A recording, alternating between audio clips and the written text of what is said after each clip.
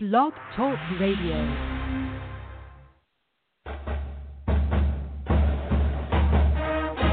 You are listening to Roll The Quadcast, a Blogger So Dear podcast where little old Charlie Brown is still trying to kick that football. Blogger So Dear is the go-to website for the best independent analysis of Wake Forest athletics. Welcome to another edition of Roll The Quadcast. This is Riley Johnston, and we are glad to be back with you here. It's been about a year and a half layoff, I believe, but, well, Wake Forest finally has something worth talking about. So I am joined today by Bart Johnston, and he's right on the other end of the phone here, so let's go ahead and say hey to him. How's it going, Riley? Am I coming through loud and clear? Yep, everything sounds great. And just to let everybody know, I am Riley from Winston-Salem, North Carolina here, and Bart is up in Boston. So any technological issues we will work through pretty quickly. But since it's the first time in a while, we'll do our best here. I guess we can go ahead and get started talking about the Wake Forest-Pittsburgh game last night. We got down early, down 36-17. But we managed to come back and get that win. In my mind, it was a must-win, and despite how bad we looked, how bad Pitt looked, how bad the referees looked, we came through. What were your thoughts about the game last night, Bart? Well, it was definitely a roller coaster game. I don't know if there's any other way to describe it other than that. The first half was pretty disappointing, I think, by any objective standard. If you're a Wake Forest fan, that is. Dropping down 36-17 with about 3 minutes left in the first half is never good. But, I was optimistic throughout the game that we were going to get back in it. I didn't think Pittsburgh really matched up too well against Wake, and they didn't have an answer for John Collins. And once their shot stopped falling on the offensive side in the second half, and I think a lot of that was due to Wake's defensive effort. I think the intensity stepped up, and I think that we started playing some really good defense and focusing on getting stops, which led to some baskets on the other end. And even though there was some tough guard play at times from Wake, and it was a little frustrating on that end, I think that we really stepped up and got it done. I think Childress, Crawford, and Collins really did a great job, and I think Wake deserved the win. It was good to be on the good side of a massive comeback, since we're used to being the victim of those comebacks after we jump out to a big lead. What did you think? Yeah, I agree with a lot of those points. And if you had played out the game 1,000 times, then I would never have thought that our defense would have stopped Pittsburgh's offense, and that would have led us to win the game. I believe the stat was they made one of their final 17 or 18 field goal attempts. So they made one field goal attempt from the final 16 minutes on. The rest were all free throws or missed shots. So that's how you win games. We wound up winning 63-59. They scored 23 points in the second half and only 12 points over the final 10 minutes. That's pretty good basketball there. And we would be remiss if we didn't talk about the play of John Collins, who got his, I believe, fourth straight MVP according to KenPomeroy.com. Even though he just fell out of the KenPom top 10 player of the year, he's still right there and darting up the draft boards pretty highly. What are your thoughts on John Collins' play and how he's handled the different ways that he's been defended the last couple of weeks? Well, first and foremost, I have to admit that I am a full-fledged member of the John Collins fan club. I would imagine that any Wake Forest basketball fan is at this point. His play in the last 6 weeks or so, as we got into the bulk of conference play, has been nothing short of magnificent and spectacular. He is averaging 24 points and 11 rebounds over the last 11 contests. He's doing so while other teams are knowing that he is the first and best option that Wake has on offense. And he, as you mentioned, is doing it against a variety of schemes. Something last night I saw that Pittsburgh was doing that teams I think are starting to step up a lot on is they're fronting him in the post just so he can't get the ball. Because once he gets the ball, it's basically game over down low. He's got great hands, and he's got great back-to-the-basket moves.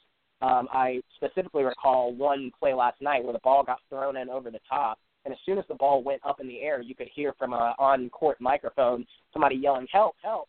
And that kind of summed up defense's problem with Collins. Once the ball gets in anywhere near him, they need help, and you don't really need to play it out. But after he screamed out help, Collins grabbed the ball, turned around, and laid it in, even when the double team came over. So I think that basically sums up defense when Collins has help. Yeah, and I absolutely agree with that. And we do like advanced metrics here, so let me throw a couple of things out there. He is being used on 30.3% of possession, so basically that's his usage rate, meaning that he either makes a shot, misses a shot, or turns it over on 30% of the possession when he is on the court, which is a very high usage rate. That's the 43rd most in the country, and that includes everybody. And he, out of that 30% usage rate, he's produced a 122 offensive rating, which is the best in the country for anybody with a 28% usage rate or higher. So, and I do not believe that is opponent of schedule adjusted, and most of the people around him are mid-major guys too. So that doesn't denigrate them. But what John Collins is doing on a usage and efficiency standpoint this year is simply unbelievable. And he is in the top 20 right now of most draft boards, and he will almost certainly declare for the draft. Whether or not he stays there will probably depend on the feedback that he gets, but it's hard to think that he would do anything other than go to the NBA and take the money, especially when you consider his age, potential, and all that. So that's probably a conversation for another day, but obviously we're going to enjoy him as long as we can here. So obviously the main thing to focus on now, the win last night kept Wake Forest alive and in the fight to make the NCAA tournament. So if we had lost that game, it would have effectively been over because we couldn't afford to do that. The Deacs now sit at 16-12, 7-9 in the ACC, and they probably need to get at least one win over their last two games. We have a week break now before Louisville next Wednesday, and then we travel to Virginia Tech next Saturday. Wake Forest needs to get one of those two wins, or they need to probably make at least the semifinals of the ACC tournament. How would you round up and kind of recap the bubble right now as you see it across the nation, and where does Wake Forest fit into that? Yeah, well, first of all, I think that something that needs to be discussed, frequenting some message boards, frequenting Blogger So Dear comments, is there's every now and then somebody pops in and says, Wake is 16-12, Wake already has 9 conference losses, there's no way Wake is on the bubble. Well, let's dispel with that fiction, because Wake is squarely on the bubble. Barring any random or unforeseen circumstances down the stretch, and I'm talking playing Boston College and getting blown out by 20 in the ACC tournament, Wake is either going to be one of the last teams into the tournament or one of the first teams out of the tournament, and likely will get the top seed in the NIT. So the world that we're living in right now is a world where Wake is squarely on the bubble. Moving on from that, I think it's important to remember that the bubble, unlike some other tournaments, that NCAA hockey comes to mind, is a subjective selection. So I think every basketball fan probably knows that, but it is inherently subjective in that there is a man-made and human committee who selects the teams. The conference winners get in automatically, and then everybody else is filled in with at-large selection. And so each year the committee kind of changes what their focus is, but you don't know what the focus is until they tell you about it after they've picked. So anybody who claims to know exactly what the committee is thinking is lying to you. But with that in mind, I think the one thing to keep in mind is that since 68 teams make the tournament every single year, it's just somebody has to go. Somebody has to be those last few bubble teams that make it in. And so one critical thing, if you're a Wake fan or a fan of a bubble team down the stretch, is you want teams who are on top of their conference in these mid-majors and could potentially get a bid anyway. And the ones that I'm predominantly thinking of right now are the Gonzagas, the St. Mary's, and to a lesser extent, and I think somebody you want to pull more for if you're a Wake fan, the Middle Tennessee States of the world, where Gonzaga is going to make the tournament no matter what. So if they don't win the West Coast Conference and a team like Pepperdine does, then that removes the spot from the bubble for a team like Wake. On a closer note, Middle Tennessee State is right on the bubble, period, but they're also leading Conference USA. And so Wake fans want Middle Tennessee State to go ahead and win the Conference USA tournament so that a spot doesn't fall off the bubble. I think Wake is right there on the bubble, and I think that we'll talk about some teams here shortly that Wake stacks up against. But the question is Wake better than these teams resume-wise, and has Wake shown that they are better over the course of the season than these teams? Right, and I think that's a very good summary of where we stand now. Kind of to shrink that down, Wake Forest is either going to be one of the first 4 teams in or one of the first 4 teams out. If Wake Forest makes the NIT for whatever reason, they will be a favorite to win the NIT and most likely go to Madison Square Garden and have a chance to bring down that banner. If Wake Forest makes the tournament as an 11 or 12 seed, they have an excellent chance if they will be favored in Dayton if they wind up there, which is a very realistic place that we could be on that Tuesday night. And if we win that game, then we have a very good chance to win the first round game against the 5, 6, 7 seed, wherever we will be placed. This is a dangerous team. We're ranked 33rd in KenPom, and we match up very well with our backcourt and one of the top players in the nation, in John Collins. Kind of going over the Wake resume here, the biggest issue is the lack of good wins. We don't really have any. We have one RPI top 50 win, and it's against Miami. So we're 1-10, and the other wins have all come against teams that are ranked between either 51st and 100th in the RPI and KenPom, or worse than that. But the flip side of that is we don't have any bad losses either. Literally every single one of our losses has been to a top 45 KenPom team. The worst loss is either Syracuse on the road, which is where Duke just lost last night, or Clemson at home, which we all know was not the best loss because we were up 15 late. So with that in mind, let's go over some teams here. All these teams that we're about to discuss are listed by the bracketmatrix.com. You can go to bracketmatrix.com and take a look at it. They rank every team. It conglomerates, I believe, 115 brackets from around the internet. And there's a lot of wisdom of the crowds, the theory that, if you get enough input from people that are intelligent and expert, then you will get a good feel for where that team will rank. That's better than looking at Lenardi or Palm or any specific one. While those guys may have a little bit more inside knowledge as to what the committee's thinking, wisdom of the crowds usually wins out in these types of situations. And I want to plug a little bit. The work that Stans has been doing with the bracketology stuff on Blogger So Dear is fantastic. He's been updating twice a week, once after the weekend, one right before the weekend, as to where Wake Forest stands, and it serves as a bit of a rooting guide. So if you like Wake Forest, and if you're listening to this, clearly you do, because why else would you be listening to this? You got to read those articles. It spells out perfectly who you need to pull for and at what time. So with that in mind, all these teams that we're about to discuss and buy or sell are teams that you want to pull against over the next week and a half. You don't want these teams to win, and on the off chance that they play each other, you want them to both look pretty damn bad doing it too. So without further ado, let's take a look first at Kansas State, Bart. They are ranked 10th in the bracket matrix, but they are clearly trending downwards in my opinion. What do you think about Kansas State, their chance of making the bubble, and tie that back into Wake Forest and what we want to see from them the next couple weeks here? Yeah, Kansas State has been a kind of an interesting team this year. They started the year around 40th in KenPom, and they're up to 30th in KenPom right now, so they stayed roughly in the same spot all year. Just from glancing at the team, it doesn't look like they have any bad losses. They played a horrific non-conference schedule and jumped out to a 12-1 start to the year before they got into Big 12 play. And something I think is important to point out is that the Big 12, like the ACC this year, is just absolutely brutal. I think the Big 12 is actually ranked ahead of the ACC on KenPom. Now, I think a lot of that has to do with the fact that they don't have any really bad teams in the conference, whereas we have both BC and NC State who are outside the top 100. But playing in the Big 12 is through the ringer, just like Wake fans know playing in the ACC is. So it's not any shame that they've lost 9 games in the Big 12, but what their issue is that they have lost 7 of their last 9 games now after starting 4-3, and they sit at 6-9 in the conference with 17 wins overall, and have lost also 4 of their last 5.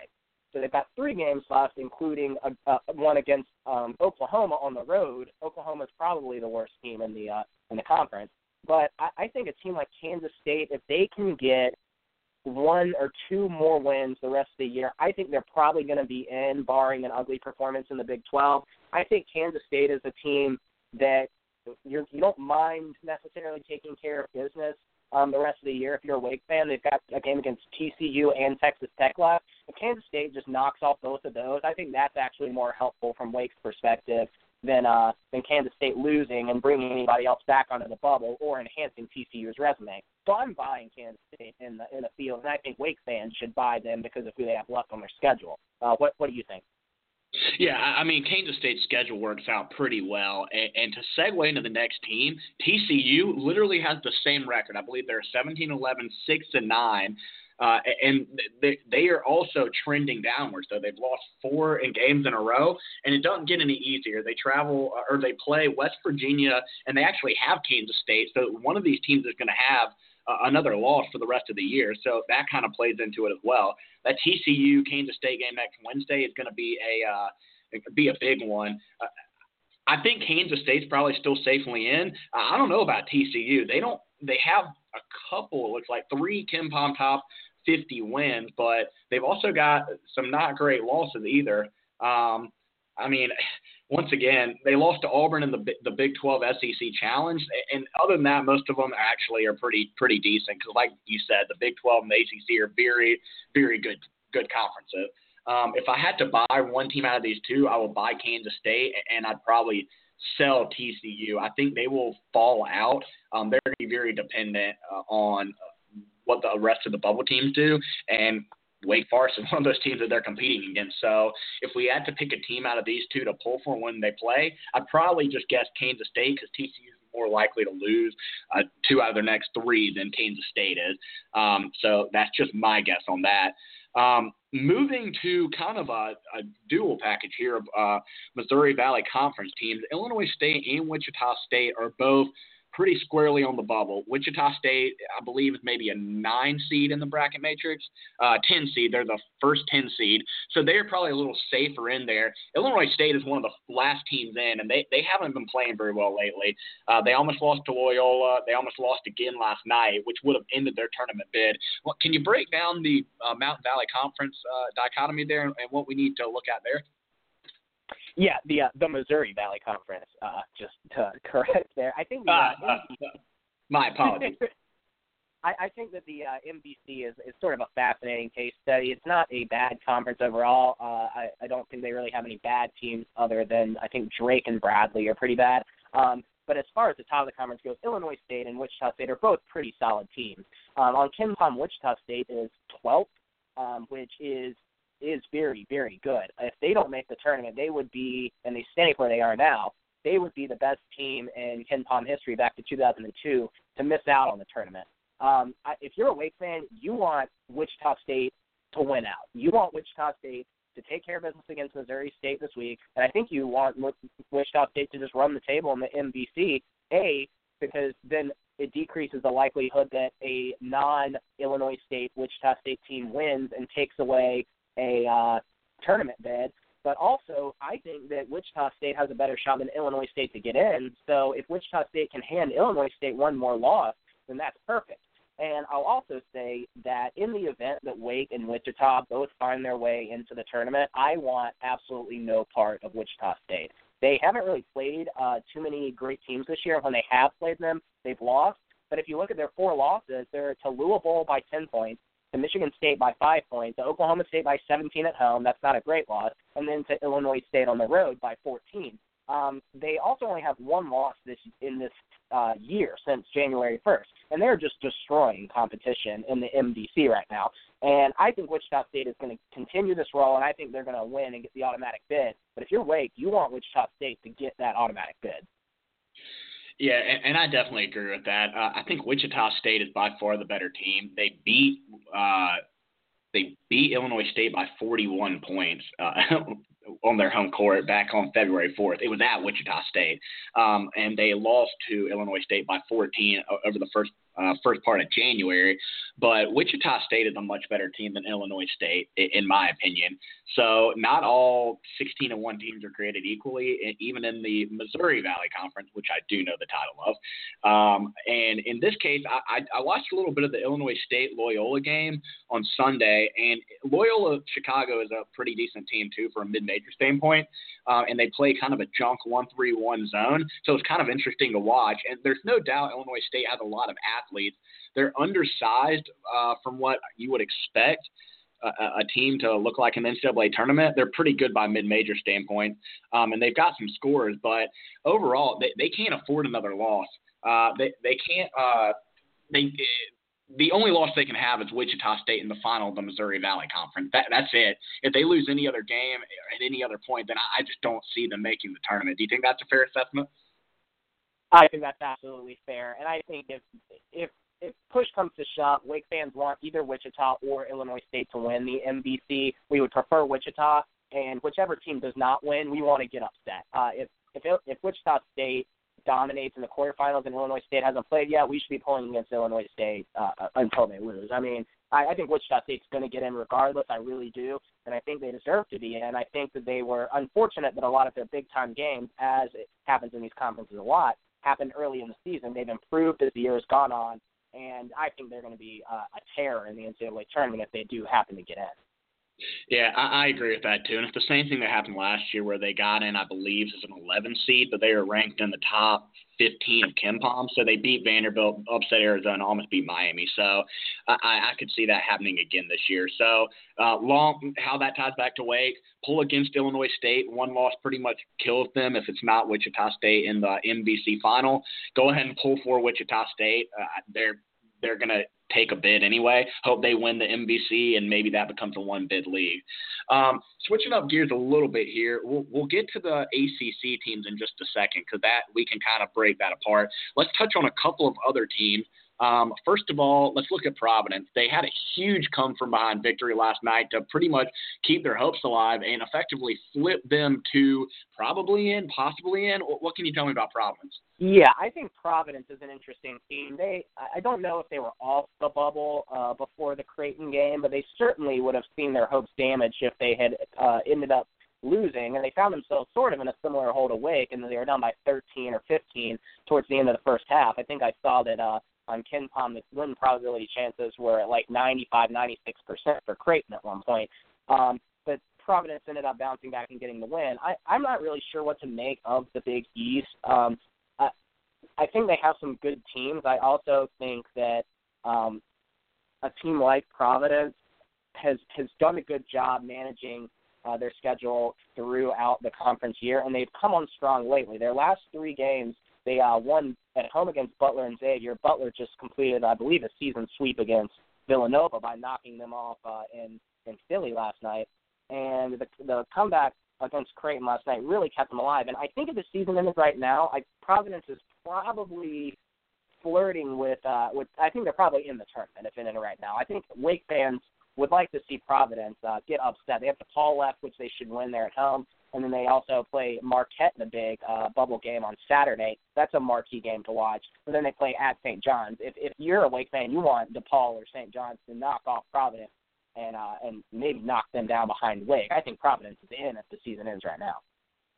Yeah, and it's kind of unfortunate for Wake fans on multiple levels. So Wake played Xavier very close early in the year. They lost their point guard, Edward Sumner, to an ACL injury right before Xavier was about to take on the heart of their Big East schedule. I think it's been about 6 games now. They managed to win their first 3, but they dropped their last 3, and they lost games to Seton Hall, Marquette, and I believe they also lost to Providence. So, Seton Hall, Marquette, and Providence were their last 3 losses. If Xavier wins any of those 3, then it in theory keeps one of those teams from getting on the bubble.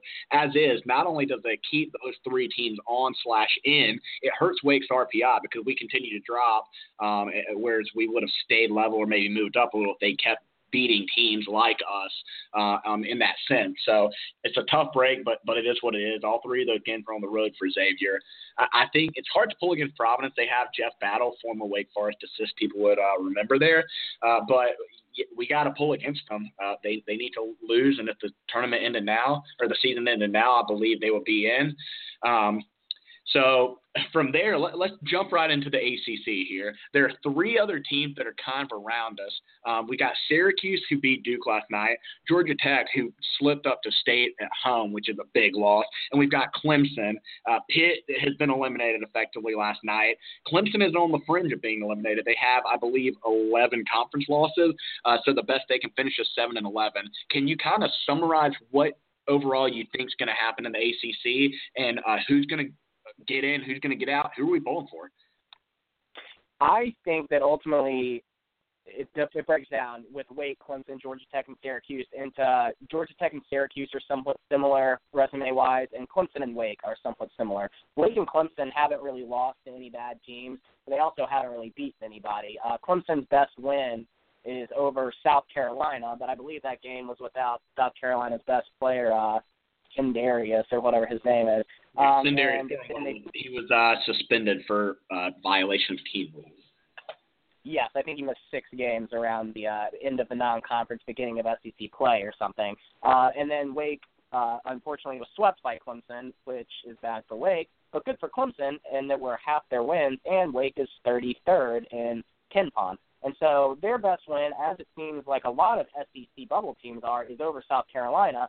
But then you look at Wake, and Wake's best win is over Miami, who is one spot apart from South Carolina. They're 29-28. Miami is slightly better in KenPom. But with no bad losses either, both Wake and Clemson have kind of played to their position in KenPom in the mid-30s. They're both solid teams, and they've just both failed to capitalize in very close games against a little bit better competition. On the flip side, you've got Georgia Tech and you've got Syracuse, who, despite the fact that they both have some bad losses, have also gotten some really good wins. As you mentioned, Syracuse knocked off Duke last night at home. Syracuse also suffered from some, I guess, head-scratching games early in the season. They lost to South Carolina on a neutral site. That's not too bad a loss. But then they also lost to Connecticut on a neutral site. They lost to Georgetown at home. They lost to St. John's at home. And then they lost to Boston College on the road. I mean, those are 4 losses right there that are worse than Wake's worst loss by a solid, 20 or 30 spots in KenPom. I mean, that loss to Boston College by 15 is inexplicable. And so that's something that if Syracuse starts losing down the stretch, they've still got a game against Louisville on the road on Sunday. That's a tough matchup. And then they play Georgia Tech in what I think is an ultimate bubble burst for one of those two teams. Syracuse just lost to Georgia Tech last week in Atlanta, and now they get them back in the Carrier Dome. I think Syracuse is more likely of the 4 to get into the tournament right now. If the season ended right now, I think Syracuse is in. I think, I know we're running a little short on time, but Georgia Tech's resume and record is mind-blowing to me. They played an obscenely easy non-conference schedule. They played 5 top 100 teams, and they lost to 4 of them. And, I mean, they lost to Ohio, Penn State, and then Tennessee and Georgia, which are fine losses. And then once conference season rolled around, they upset North Carolina. They beat Clemson. They beat Florida State and Notre Dame. Those are all fantastic wins. Those are all wins better than Wake has. So they've got great wins, and they also just have terrible losses. But I will say, I think Georgia Tech's going to resolve themselves. I think they're going to lose 2 of their last 3. And I don't think Georgia Tech is really that good either. I think Georgia Tech is out. I can't believe Clemson is really still in the bubble. I think they're a good team. I think they're going to play themselves out. And I think Syracuse is in. What do you think? Yeah, I tend to agree with that. Syracuse beating Duke last night, they dropped that, then it would have been there could be a case made for pulling against them as it moves forward. I think Clemson at 11 conference losses, and I know the committee says they don't care about conference win-loss record, but, I mean, the best they can do is 7-11. And, I mean, they've got Florida State, NC State, and Boston College at home. State showed that they obviously have the talent to beat teams of that caliber since they won on the road against Georgia Tech. If they lose to Florida State, a team's not getting in with a 6-12 conference record. That's just the reality of the situation.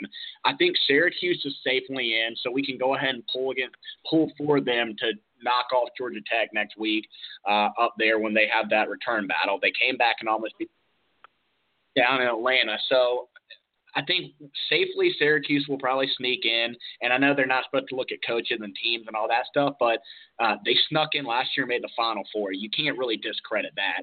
So kind of a too long didn't listen overview. Wake Forest is squarely on the bubble. They've got a lot of chances ahead of them here. It's dwindled down. We haven't converted yet. If Wake beats Louisville next week, we are in really, really good shape.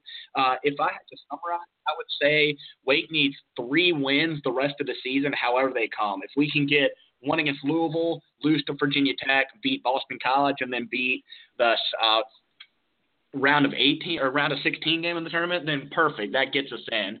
And I know we're running a little short on time here, so I just kind of want to wrap up.